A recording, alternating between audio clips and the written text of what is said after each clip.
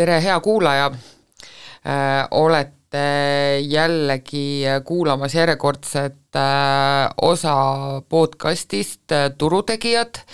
Mina olen Nelli ja nüüd täna on meil siin neile väikene rutiinimuudatus, et teispool lauda mul stuudios ei istu Allan,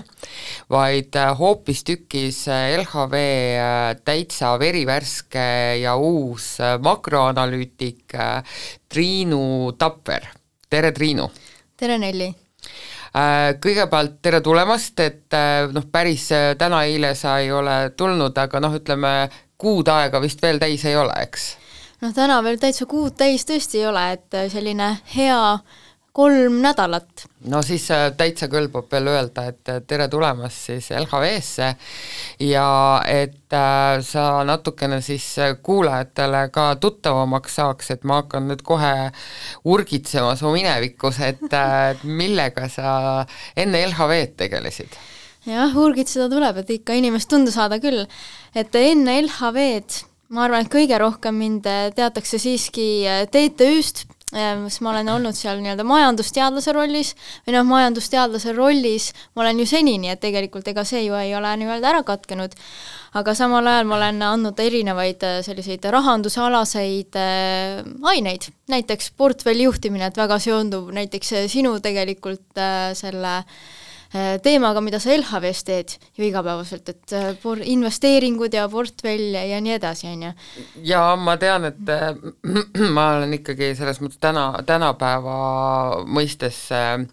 background checker, et ma ikka guugeldasin ka sind, et mis sa teinud oled ja mis sa öelnud ja arvanud oled, et siis ma ikkagi nägin üsna mitut artiklit, kus sa siis kommenteerisid erinevaid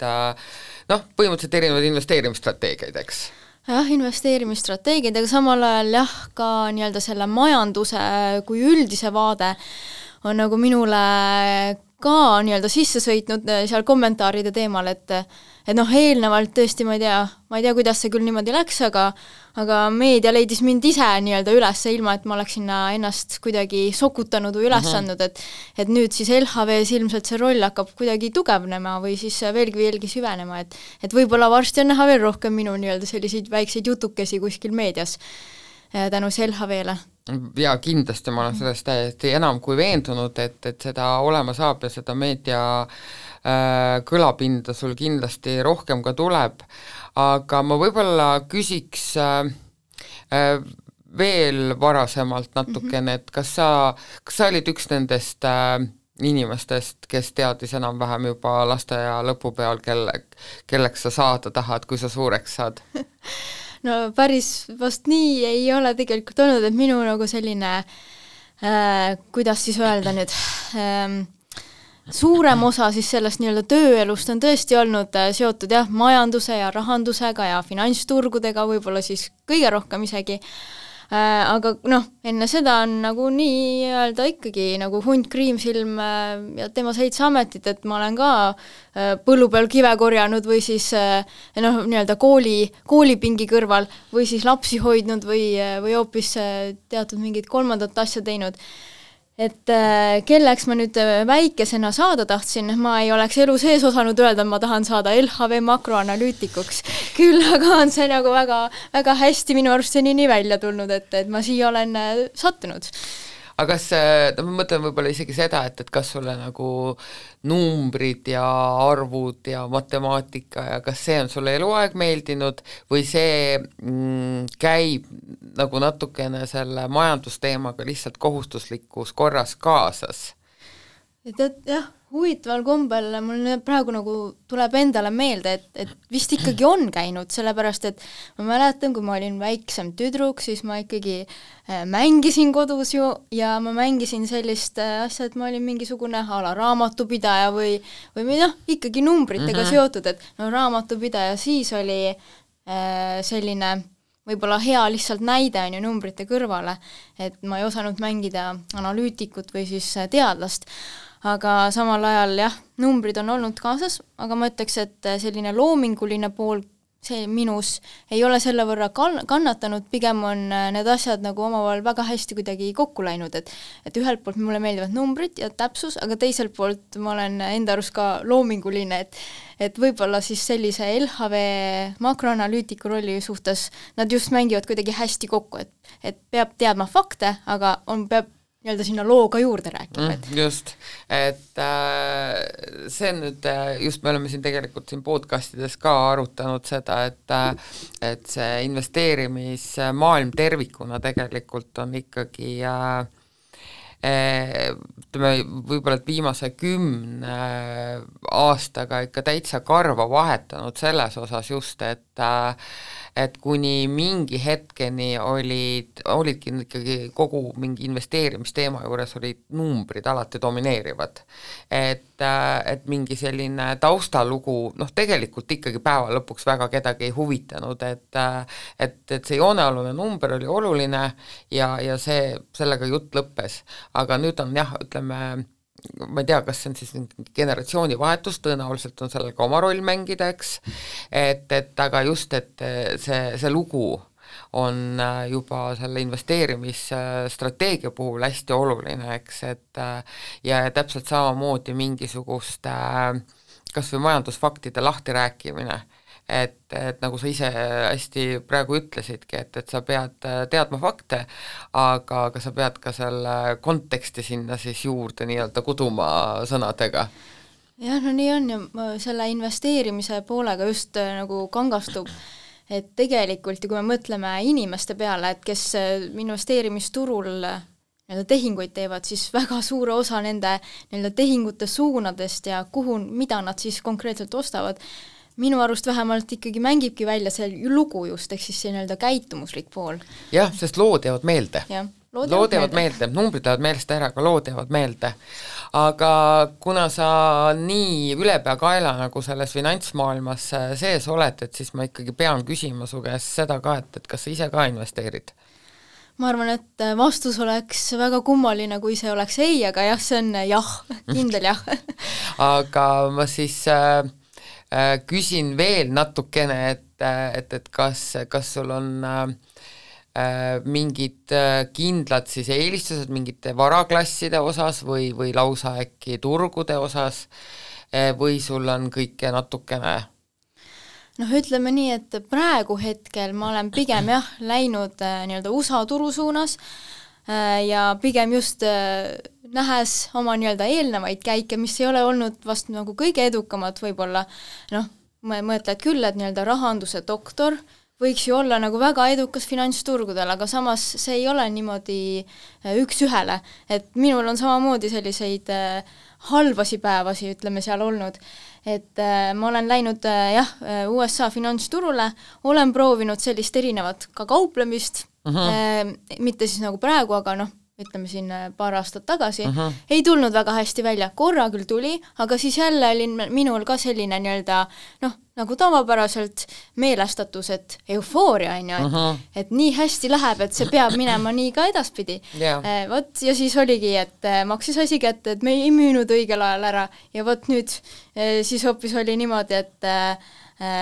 kukkus see aktsia hoopis tundvalt alla minu selle alginvesteeringu. Nii et jah, on läinud halvasti ja tänu sellele siis ma sain aru, et minu jaoks võib-olla see kauplemine siis päris see ei ole, mis sobib ja nüüd ma olen rohkem võtnud suundumise sellisele üpris stabiilsetele aktsiatele USA turul, tehnoloogiasektor eelkõige ja sellistele ka turgu üldiselt ma panustan, et kuna ma ise olen seda ka oma doktoritöös uurinud, et nii-öelda indeksisse, ehk siis USA turu indeksisse on suht palju mul portfellis siis kallutatud praegu. Jaa, et see kõik, mis sa seal rääkisid, et see on muusika minu kõrvadele, sellepärast, et ma olen seda ikka aastaid tagunud seda sama teemat, et see ongi üks see müüt, mis käib investeerimisega kaasas, et sa pead ikkagi olema väga selline kodus reaalainetega ja sa pead olema akadeemiliselt väga võimekas ja siis on nagu väga suured eeldused olla ka investeerimises edukas. see võib nii olla, aga see ei ole kindlasti mingisugune must või mingi eeltingimus, sellepärast et paraku meil võib-olla ongi, mitte ei või, vaid ühel pool lauda on meil majandusteadlane ja teisel pool lauda on niisugune rohkem ise hakanud ekspert selles mõttes, aga meil on emotsioonid mõlemal. Ja seda, kuidas oma emotsioone ja oma instinkte distsiplineerida aktsiaturgudel, seda koolis ei õpetata. Jah, seda koolis ei õpetata, küll aga ma parandaksin siin, et tegelikult on olemas lausa üks selline finantsteooria ja strateegia, mis on nii-öelda vastupidine sellele käitumuslikule, et siis sa teed kõike vastupidi sellele, mida kõik teised teevad. Aga ma arvan, et see on nii raske, et jah, ütleme alati või ütleme, on ikkagi aegu, kus ei ole üldse hea mõte nagu nii-öelda sellele karjale vastu joosta, et täpselt seesama näide, mis sa siin võib-olla tõid, et kui börsil on selline korralik buum, ja sa saad mõistusega aru, et see ei ole jätkusuutlik, et see on nii õhku täis, et siin piisab nagu ühest mingisugusest negatiivsest sündmusest ja see asi lendab suure pauguga õhku. Ja oi, kui palju nii-öelda siis karusid on manala teele läinud just täpselt selle teooriaga, sellepärast et seal on see kuldne reegel, et turg võib olla irratsionaalne märgatavalt kauem, kui sinul raha jätkub. Ma arvan, et see on nii, et rahakott ei ole ju põhjatu. Jaa, nii et selles osas oleme me ühel meelel, et ja mis tegelikult peaks hea uudis olema absoluutselt kõikidele inimestele, et investeerimise sellise meisterklassi saad sa tegelikult korraldada ainult iseendale. Et ei ole tegelikult ühtegi kooli, ühtegi kursust peale mille läbimist oled sa nagu selline tipp-topp investor valmis, et sulle võidakse selline tehniline pool selgeks õpetada või siis faktideks, aga see emotsionaalne pool ja psühholoogiline pool, mis on väga-väga oluline, seda ei tohi mitte mingil juhul alahinnata, et seda saad treenida sa ikkagi enda juures ainult sina ise, sest sina ise tunned ennast kõige paremini, sa tead, mis on need sinu hirmud, sa tead, mis on see sinu selline muster käitumine ja sellega saad tööd teha ikkagi ainult sina ise. Jah, et ma olen sellega väga nõus. Näiteks jah, et siin viimati oligi teatud uudised börsil ju Elon Muski osas ja Tesla tulemuste osas, et sealt ju tegelikult on täitsa näha, et väikene on nii-öelda kõks ja siis tegelikult kogu turg reageerib päris suuremahuliselt. Jaa, et kui sa selle Tesla juba jutuks tõid, et siis mõtlengi, et meil siin eelmine podcast siin Allaniga just arutasime nii-öelda Netflixi tulemusi, kes siis nii-öelda üks nendest esimestest suurtest tehnoloogiafirmadest oli, kes oma tulemused avaldas. Ja nüüd see nädal, mis meil siin vahele on jäänud, on toonud siis üsna mitu suurt tehnoloogiafirmat oma tulemustega otsa ja eelmine nädal oligi siis Tesla esimene ja Teslal ütleme niimoodi, et Tesla investoritel ilmselt nüüd väga nagu pidu ei olnud, sellepärast et siin on jah, mitu sellist pettumust, mis selle Tesla tulemustega tuli, et esiteks hästi suured ootused olid Tesla selle Cybertrucki osas. Et selles osas arvati või loodeti, et see on nagu see, mis toob kasvu tagasi, sest et nad teavitasid siis turgu sellest Cybertrucki tulemisest juba 2019 lõpus. Ja siis olid jah, nagu Musk ise ka muidugi küttis need lootused nagu väga kõrgeks, Et aga jah, nüüd, kus ta tegelikult eelmine aasta alles turule jõudis, siis ta ei ole loodetud tulemust olnud ja eks siin muidugi selle viimase 4 aasta sisse mahub igasuguseid sündmusi, mis ilmselgelt jah, ei osanud keegi ette prognoosida, aga jah, kogu selle tulemusel siis Tesla aktsiahind peale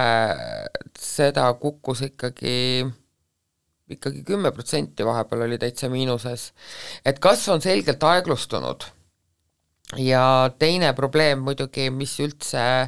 ei sobi ja investoritel oli see, et Tesla on ikkagi päris korralikult ka alla hinnanud oma olemasolevaid autosid. Et seda siis absoluutselt peaaegu iga selle automudeli juures on nad tegelikult ikkagi teinud allahindlusega müüke ja see pole imestada, et on kärpinud siis ka oluliselt kasumlikkust ettevõtte jaoks. Nii et kui nüüd ütleme need kõik kõrvale jätta, siis tegelikult midagi väga hirmsat ei olnud, eks, et eelmine kvartal muidugi oli niivõrd hea kvartal, et sellega ongi nagu raske võrrelda, sest et eelmine kvartal, mul praegu ei olegi ees, mis ta täpselt oli numbrid, et aga eelmine kvartal oli hea kvartal ja seekord siis jäädi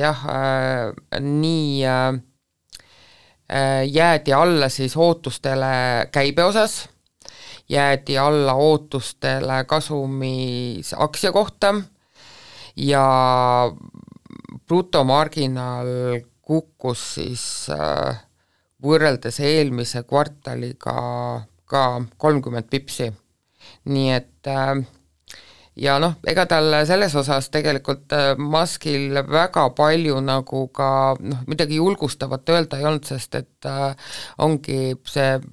majandus ongi selline ei liha ega kala meil praegu ja selgelt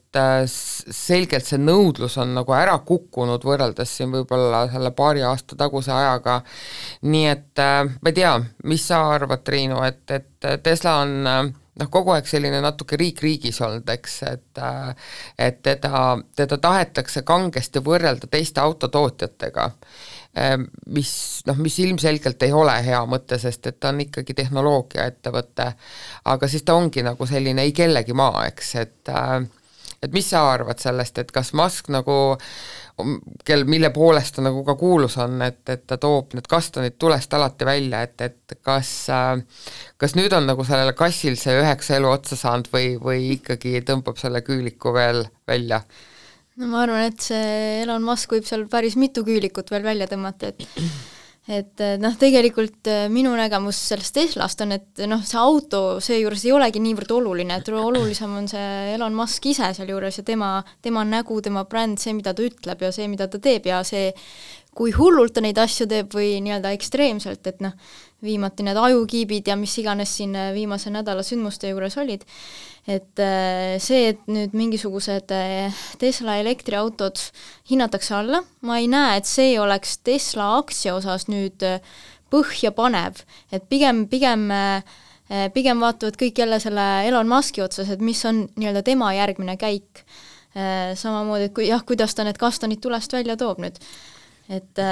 ma väga hästi on meeles selle sama Cybertrucki nii-öelda esmaesitlus, mis vist läks nagu väga kummaliselt, ma mäletan nagu meeles, et midagi seal vist läks nihu, aga Tesla on ju sellest saati täiesti nii-öelda atraktiivne aktsia, kuhu investeerida, et ilmselt nagu selle investeerimise juures tasubki võib-olla meeles pidada, et kui valida nagu Tesla aktsia, siis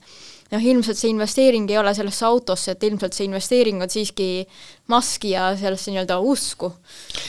Mis teeb selle nagu veel nagu tegelikult riskantsemaks,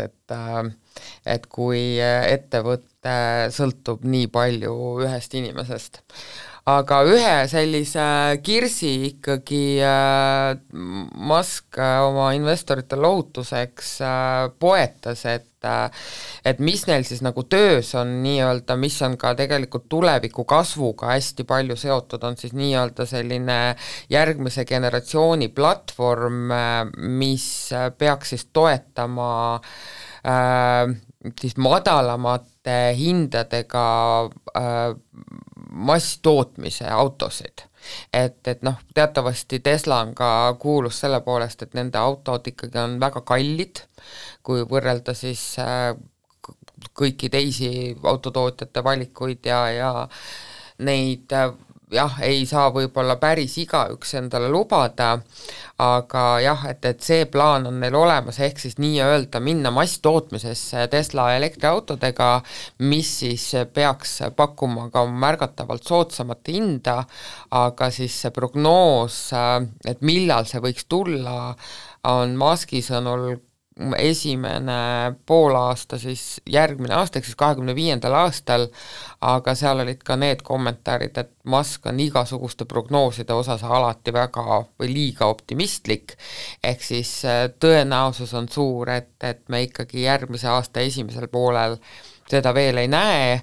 aga noh, see on nagu see, millega siis Tesla on ühest küljest või Musk on siis sidunud ühest küljest Tesla kasvu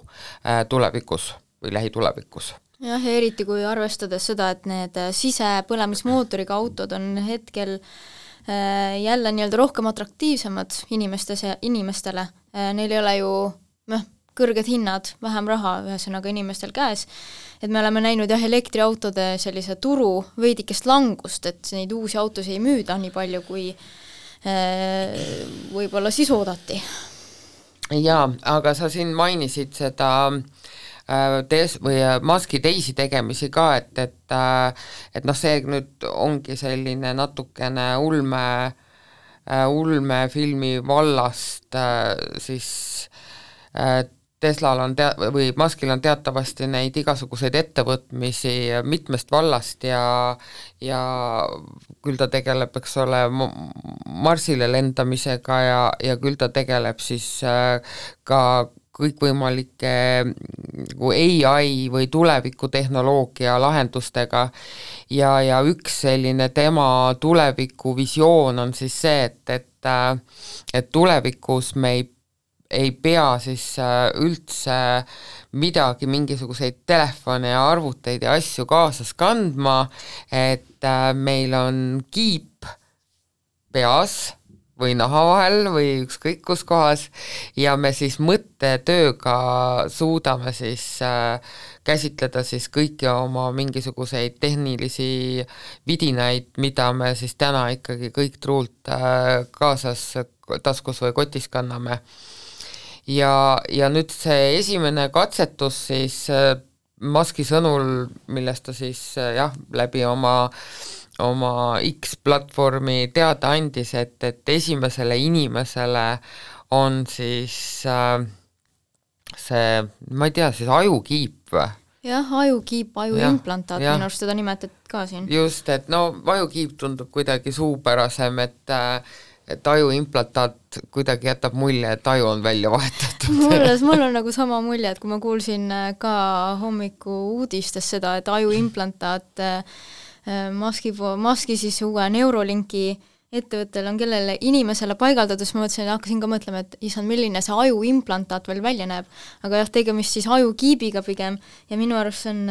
selles mõttes tõesti ulmevaldkonda kuuluv, aga nagu näha, siis väga paljud ulmevaldkonda kuuluvad asjad saavadki lõpuks reaalsuseks, et jaa, sellest on alati räägitud, et mingid ulmefilmid, mis on, eks ole, tehtud kuskil 20 aastat tagasi, siis see ongi täna nagu päris elu on ja noh, ma ütlen ausalt, kui ma seda uudist lugesin, noh, selle uudise lõpuks veel, et Musk siis ütles, et see, kellele see kiip siis paigaldati, tunneb ennast hästi ja selles mõttes nagu on olukord kontrolli all, aga noh, ongi, et see kiip ajus Kõlab ikka väga halvasti nagu. See kõlab halvasti, nagu kunagi oli see nii-öelda lahkulööja film. Meil tuleb sellega meelde, et inimestele ka süstiti kaeladesse kiibid ja siis hakati neid nii-öelda kaudselt juhtima, et kas see siis ongi, et tehisintellekt vallutabki nüüd siis nii-öelda inimkonna või kuidas see on, et selle Elon Muski kiibi puhul või siis selle Neuralinki ajukiibi puhul ma sain aru, et nende nii-öelda kliiniline nii-öelda näidustus pidi esmalt tulema seotud suunatud halvatud jäsemetega inimestele, et siis nemad saaks nii-öelda mõtte abil liigutada arvutihiirt või klaviatuuri, et selliseid asju teha, et muidu nad ei oleks saanudki seda nii-öelda seda luba inimkatsetajaks. USA Ravimiametilt et ongi, et igasuguste inimeste peal eksperimentide tegemine on aina kuidas öelda siis aina vähem kasutusel, et mõnikümmend aastat tagasi alles oli täitsa normaalne, et sa olidki kuskil laboris katsejänes ja siis liiguti sealt edasi loomade peale, aga nüüd on ka tegelikult loomade peal katsetamine üsna taunitav, nii et selles osas peab olema sellel ettevõttel, peamiselt tegelevad sellega küll kõikvõimalikud biotehnoloogiafirmad, aga jah, sellel ettevõttel peavad olema nagu väga head argumendid, kui nad siis seda luba taotlema lähevad ja lõpuks siis sellega saavad. Nii et ilmselgelt siis Muskil olid või Muski ettevõttel olid need hea argumendid, et nad nii-öelda selle inimkatsetuse loa said. Kas sa läheks vabatahtlikuks sellisele eksperimendile? Lihtne vastus on, et ei läheks. Ma arvan, et kas siis selles mõttes võib mind pidada nagu piisavalt konservatiivseks või mitte, aga ma arvan, et jah, et ei läheks. See tundub liiga hirmutav. Jah, aga siin ilmselt tulebki see aga juurde, et mis su vastus oleks siis, kui see oleks sinu ainus võimalus tõepoolest nagu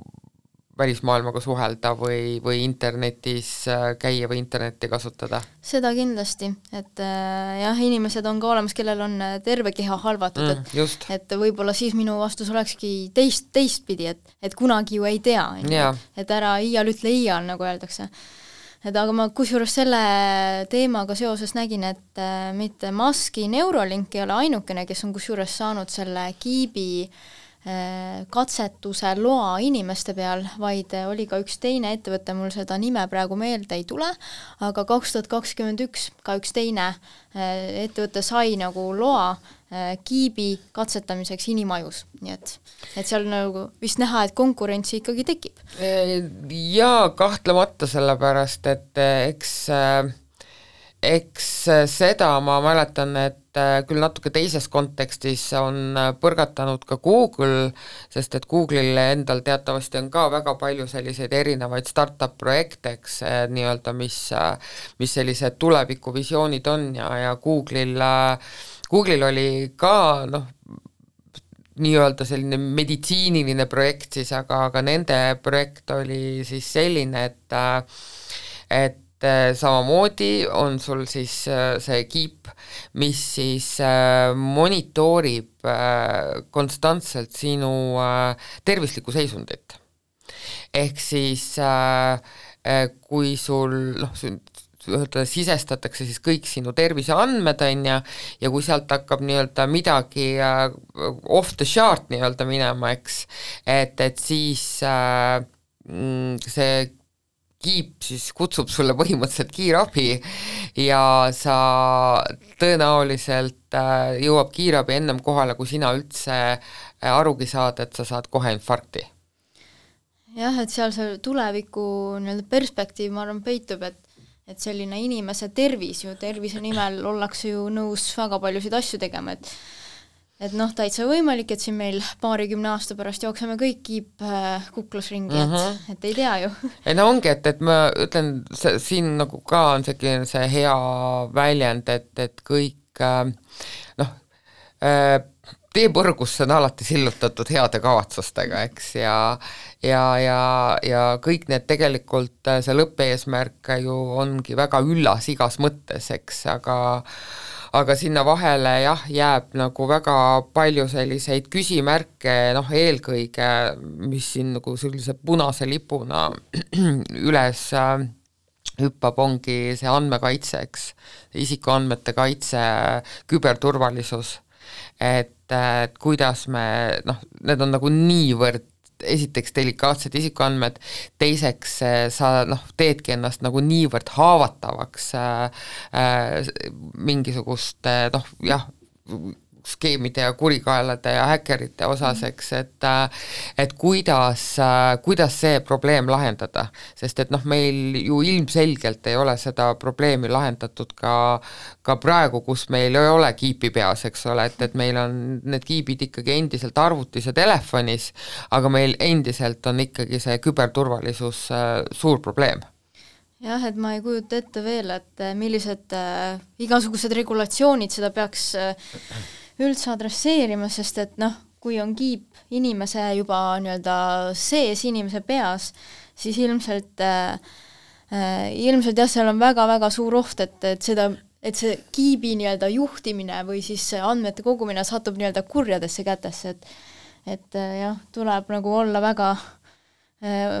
ka ohtutaju selles osas, et ei ole kõik lust ja lillepidu. Täpselt, aga ilmselgelt me ikkagi nüüd sinnapoole oleme teel, et me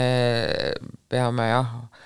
hakkama harjuma selle mõttega, et meil võib tulevikus kiip peas olla. Aga kui siin Google'ist juba juttu oli, et siis Google ehk siis Alphabet teatas siis ka eile õhtul oma tulemustest, ja ka ei sobinud turule, et Google, ma vaatasin järelkauplemisel oli ikkagi seal mingisugune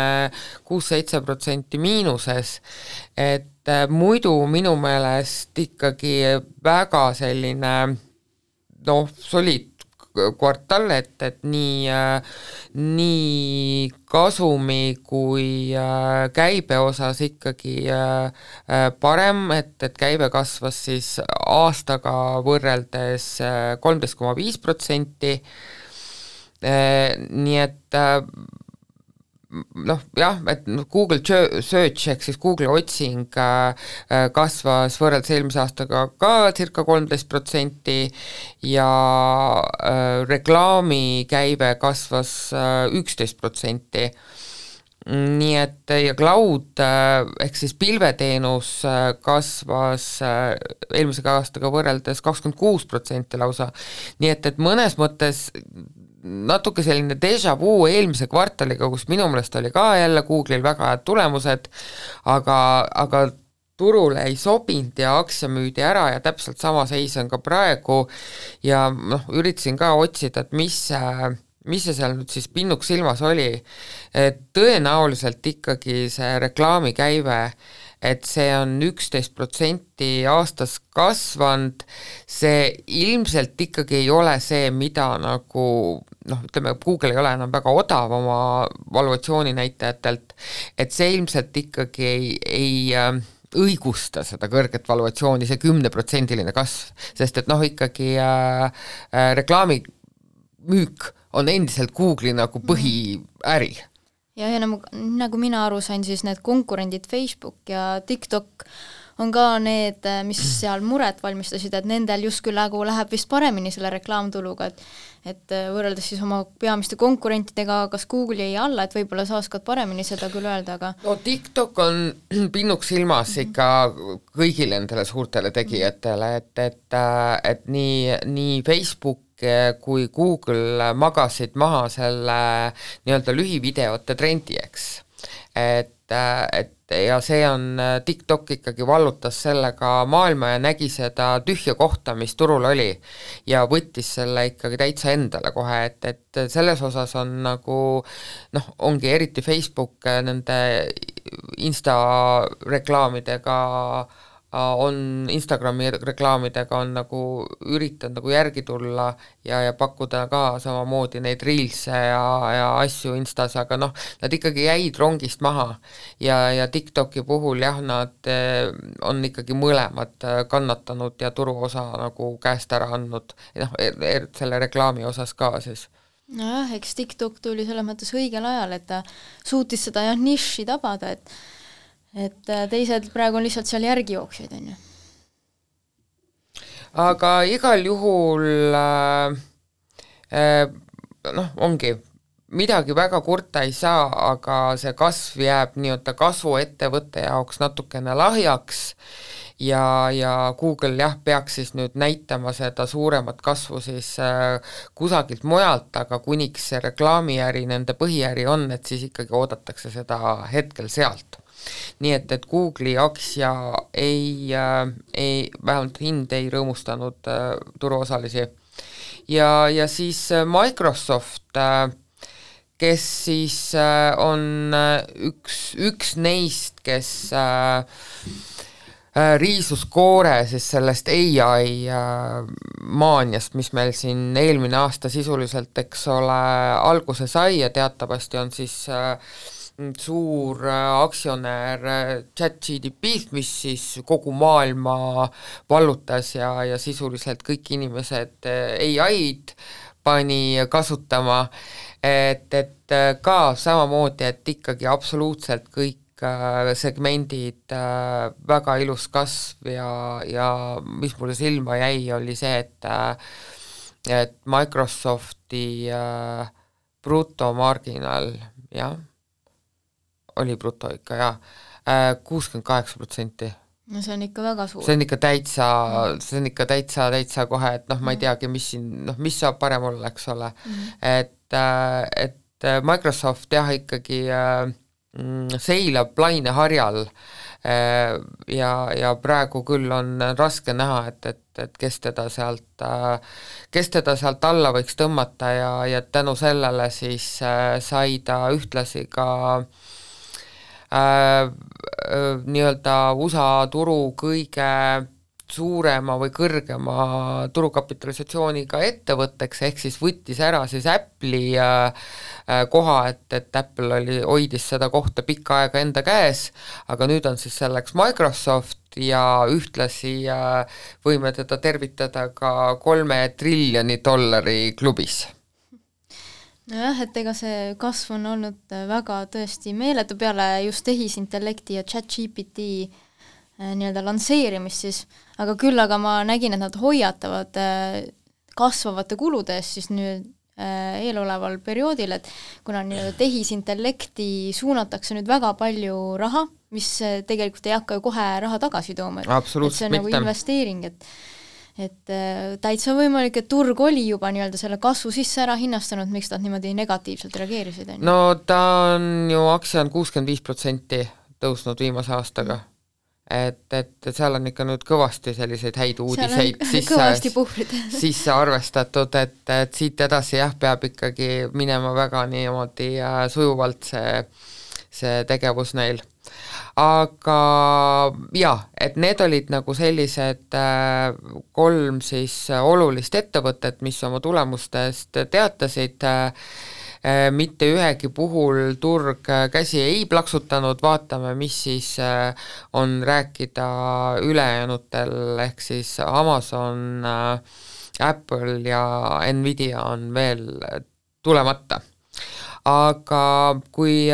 rääkida nüüd sellest, et mis siin mujal maailmas sünnib, et siis võib-olla sellise natukene märgilise teatana tuli meil nädala alguses uudiseid Hongkongist, et kui võib-olla kuulaja, kes meid siin alguses saadik on kuulanud, mäletab, siis päris alguses me arutasime seda Evergrande teemat ikkagi päris põhjalikult. Ja Evergrande on siis Hiina, oli õigemini, nüüd tuleb mineviku vormis rääkida, Hiina suurim kinnisvaraarendaja ja kõik tundus tema jaoks nagu hästi minevat, kuniks ta hakkas natukene selliste nimelike asjadega tegelema, et kinnisvaraarenduse kõrval arvas ta, et võiks hakata elektriautosid tootma ja mingeid mänguväljakuid vist oli seal rajama, et ja kusagil siis läks see asi ikka täiesti nihkesse neil, nii et see on siis kulmineerunud sellega, et esmaspäeval teatas Hongkongi kohus, et firma peab oma varasid likvideerima hakkama, sellepärast et ta ei ole võimeline ettevõtet ära restruktureerima ja ühesõnaga, et see pidu on siis nagu läbi. Ja lisaks kõigele muule on siis vahepeal seal vahistatud ja taga aetud mööda riiki ja maad ettevõtte asutajaid, kellele siis on esitatud mitmeid süüdistusi. Jah, et sellel Evergrandil pidi just olema ju maailma suurima võlgnevusega kinnisvaraarendajad, 300 miljardit USA dollarit võlga, et see on ju meeletu summa. Ja kui arvestada seda, et selline suur tegija Hiinas hakkab vaikselt on juba kokku kukkunud, ehk siis tegeletakse Evergrandi likvideerimisega, seal tuleb Hiinale ja tegelikult ka ülejäänud maailmale päris siuksed märkimisväärsed probleemid võivad tulla, et näiteks Hiina kinnisvarasektor on üldse 30% Hiina majandusest moodustab, et kui seal selline suur tegija saab pihta või siis likvideeritakse, siis tegelikult terve selle Hiina majandusse võib tulla teatav šokk. Milles see šokk väljendab kindlasti selles, et näiteks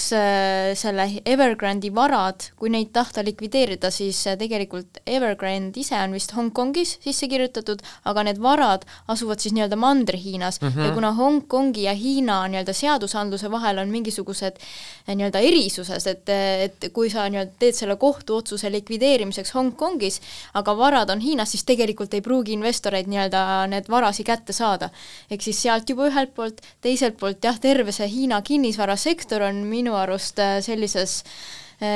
nutuses seisukorras tänu sellele, et ühelt poolt nõudlus võib ära kukkuda, siis need investorite rahad jäävad seisma ja tänu sellele, et Hiinas rahad seisavad, siis tegelikult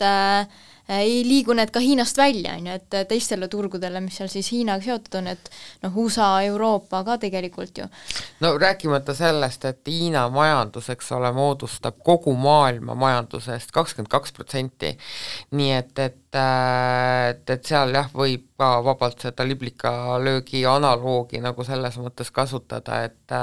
mis Hiinas juhtub ikkagi rohkemal või vähemal määral mõjutab kogu maailma majandust. Ja mõjutab maailma majandus, selles on, ma arvan, et kohe väga märkimisväärselt mõjutab, mis on minu arust huvitav, mida tegelikult ei ole, ma vähemalt ei ole näinud, et on kuskil välja toodud, on see, et kui Hiinas seda on küll välja toodud, et kinnisvarasektori selline pahupool viib seal hinnad alla, mis survestavadki siis teisi riike oma hindu alandama, aga minu arust seda ei ole vast välja toodud, et see, et nüüd teised riigid on sunnitud oma hinda alandama, see ju mõnes mõttes on justkui vesi sellele inflatsiooni alandamise eesmärgile, et vesi veskile, et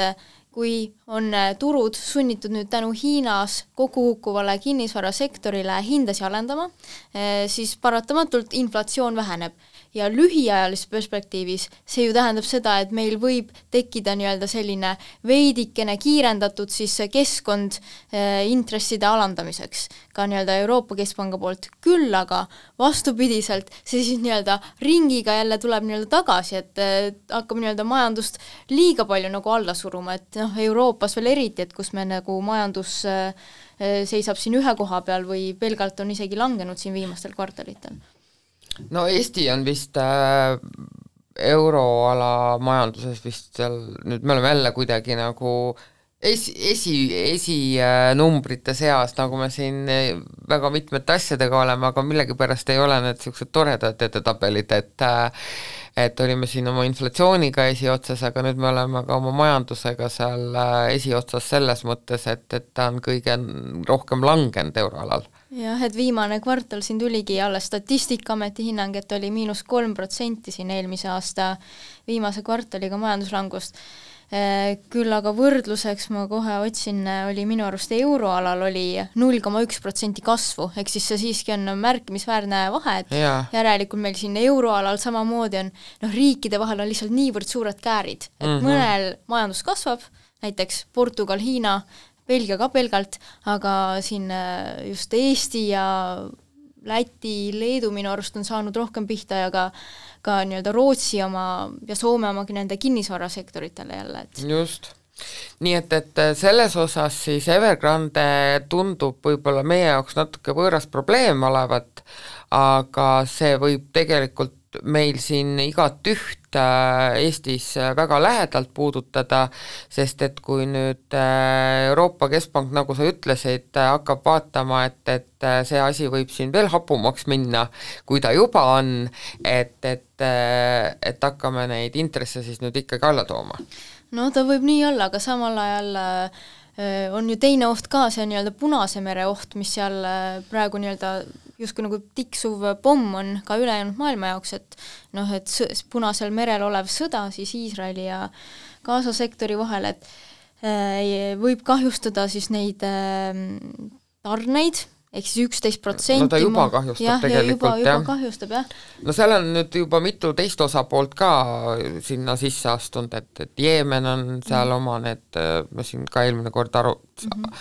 arutasime seda, aga ma enam ikka ei suuda meenutada, mis see nende terroriorganisatsiooni nimi oli, et Hamas on mul meeles, aga Jeemeni oma mul läheb meelest ära kogu aeg, et aga sinna on nüüd juba USA ja Briti ameeriklased ja britid on ikka nüüd juba ka viinud oma mingisugused väed sinna korda pidama sinna Punasele merele, aga ikka iga päev tuleb jälle mingid uudised, et jälle mingisugusele tankerile oli tuli otsa pandud ja see nagu ka teisest küljest tundub selline võõras mure, nii kaugel on aga ongi, et tänapäeva maailmas on need tarneahelad nii seotud, et kui Punasel merel tanker põlema pannakse, siis meie bensiinijaamas kütuse hind tõuseb, aga sul on vist kas IMF-il, ennist me just siin arutasime ja siis sa mainisid seda paari sõnaga, et kas IMF-il on midagi toredat nüüd rääkida ka selle lähituleviku kohta või lõpetame selle podcasti siin ära ja et las jääb? Ei no jah, pisikese nagu positiivse noodi võib küll siia nagu lõppu natukene visata, et IMF-il tuli eile just välja uus prognoos siis 2024 ja 2025 kohta ja mida nad siis ütlevad, et tegelikult nad veidikene tõstsid seda oma nii-öelda majanduskasvu, maailma majanduse kasvu prognoosi, et kui enne see oli oktoobri seisuga siis 2,9, siis nüüd nad tõstsid selle selleks aastaks 3,1% peale, ehk siis maailma majanduse kasv peaks olema see aasta 3,1%, järgmine aasta niisugune 3,2. Küll aga need on siiski madalamad, kui on olnud ajalooliselt, et siin ajalooline keskmine aasta kasv majandusel on olnud circa 3,8 seal ringis, et me siiski nagu oleme nii-öelda aeglasemini teel, ja samal ajal seda nii-öelda kasvu suurel määral prognoosi järgi siis veavad just arenevad riigid, sellised suured arenevad majandused ja kui me mõtleme suurte arenevate majanduste peale, siis esimese asjana tuleb meelde kohe Hiina, aga kui me nüüd mõtleme tagasi sellele, mis me siin hetk tagasi Evergrandist rääkisime, siis juba see seab natukene kahtluse alla selle prognoosi nii-öelda täpsuse, et võib-olla olenevalt, kuidas see Hiina riik seal nüüd täpselt seda reguleerima hakkab või selle Evergrandile nii-öelda, kuidas ta siis neid, kas ta lõdvendab seda poliitikat või kuidas ta reageerib, on ju, et sellest tegelikult sõltub päris palju. Ja USA on ka olnud siin näidanud sellist tugevat vastupanu USA majandus, et kasvanud siin oodatust isegi kiiremini, just tänu sellisele tugevale tööjõuturule, et ei ole hakatud veel inimesi seal meeletult koondama, et jah, oodatust paremini, et selles mõttes see IMF-i prognoos justkui on nagu positiivne, aga teiselt poolt, vaatame lähemale natukene, et euroala, siis euroala nad tegelikult alandasid, et sealt jälle väike negatiivne noot sisse, et jah, nähakse, et siis 2024 euroala kasvab 0,9%, ehk siis jah, meil siin ju kõige rohkem mängivadki praegu sellel rolli just need intressikeskkond ja kõrged energiahinnad, mis peale Vene-Ukraina sõda tekitasid siis sellisele majandusele ütleme negatiivse efekti, et kui nüüd järsku jälle kuskil maailma nurgas midagi juhtub, on see siis Hiina, on see siis seal Punase mere juures, et kogu see ka IMF-i uus prognoos nüüd võib hoopis nagu paigast ära liikuda. Jah, et see nafta hind on jah see, mis meid võib sellest inflatsiooni alanemise kursilt jälle kõrvale viia ja sellepärast on jah need sündmused seal Punasel merel ka meie jaoks siin hästi olulised. Aga ma küsin siis, võib-olla meil hakkab siin aeg täis tiksuma, et sinult kui makroanalüütikult, et kogu selle info valguses, mis me siin nüüd arutanud oleme, eks ole, et ühest küljest on meil siin Hiina oma Evergrande ja likvideeritava kinnisvaraga, teisest küljest on meil siin Punane meri oma potentsiaalse inflatsiooni kasvatava ohuga, kus on intressid euroalal aasta lõpuks? Vot see on niisugune hea klaaskera küsimus, et oleks mul see endal olemas kodus, siis alles ma teeks seal turgudel väga häid tulemusi on ju aktsiaturgudel, et jah, kahjuks seda mul ei ole, et minu enda nagu tunnetus on see, et kui praegu kõik jääks samaks nagu praegu, et meil ei ole seda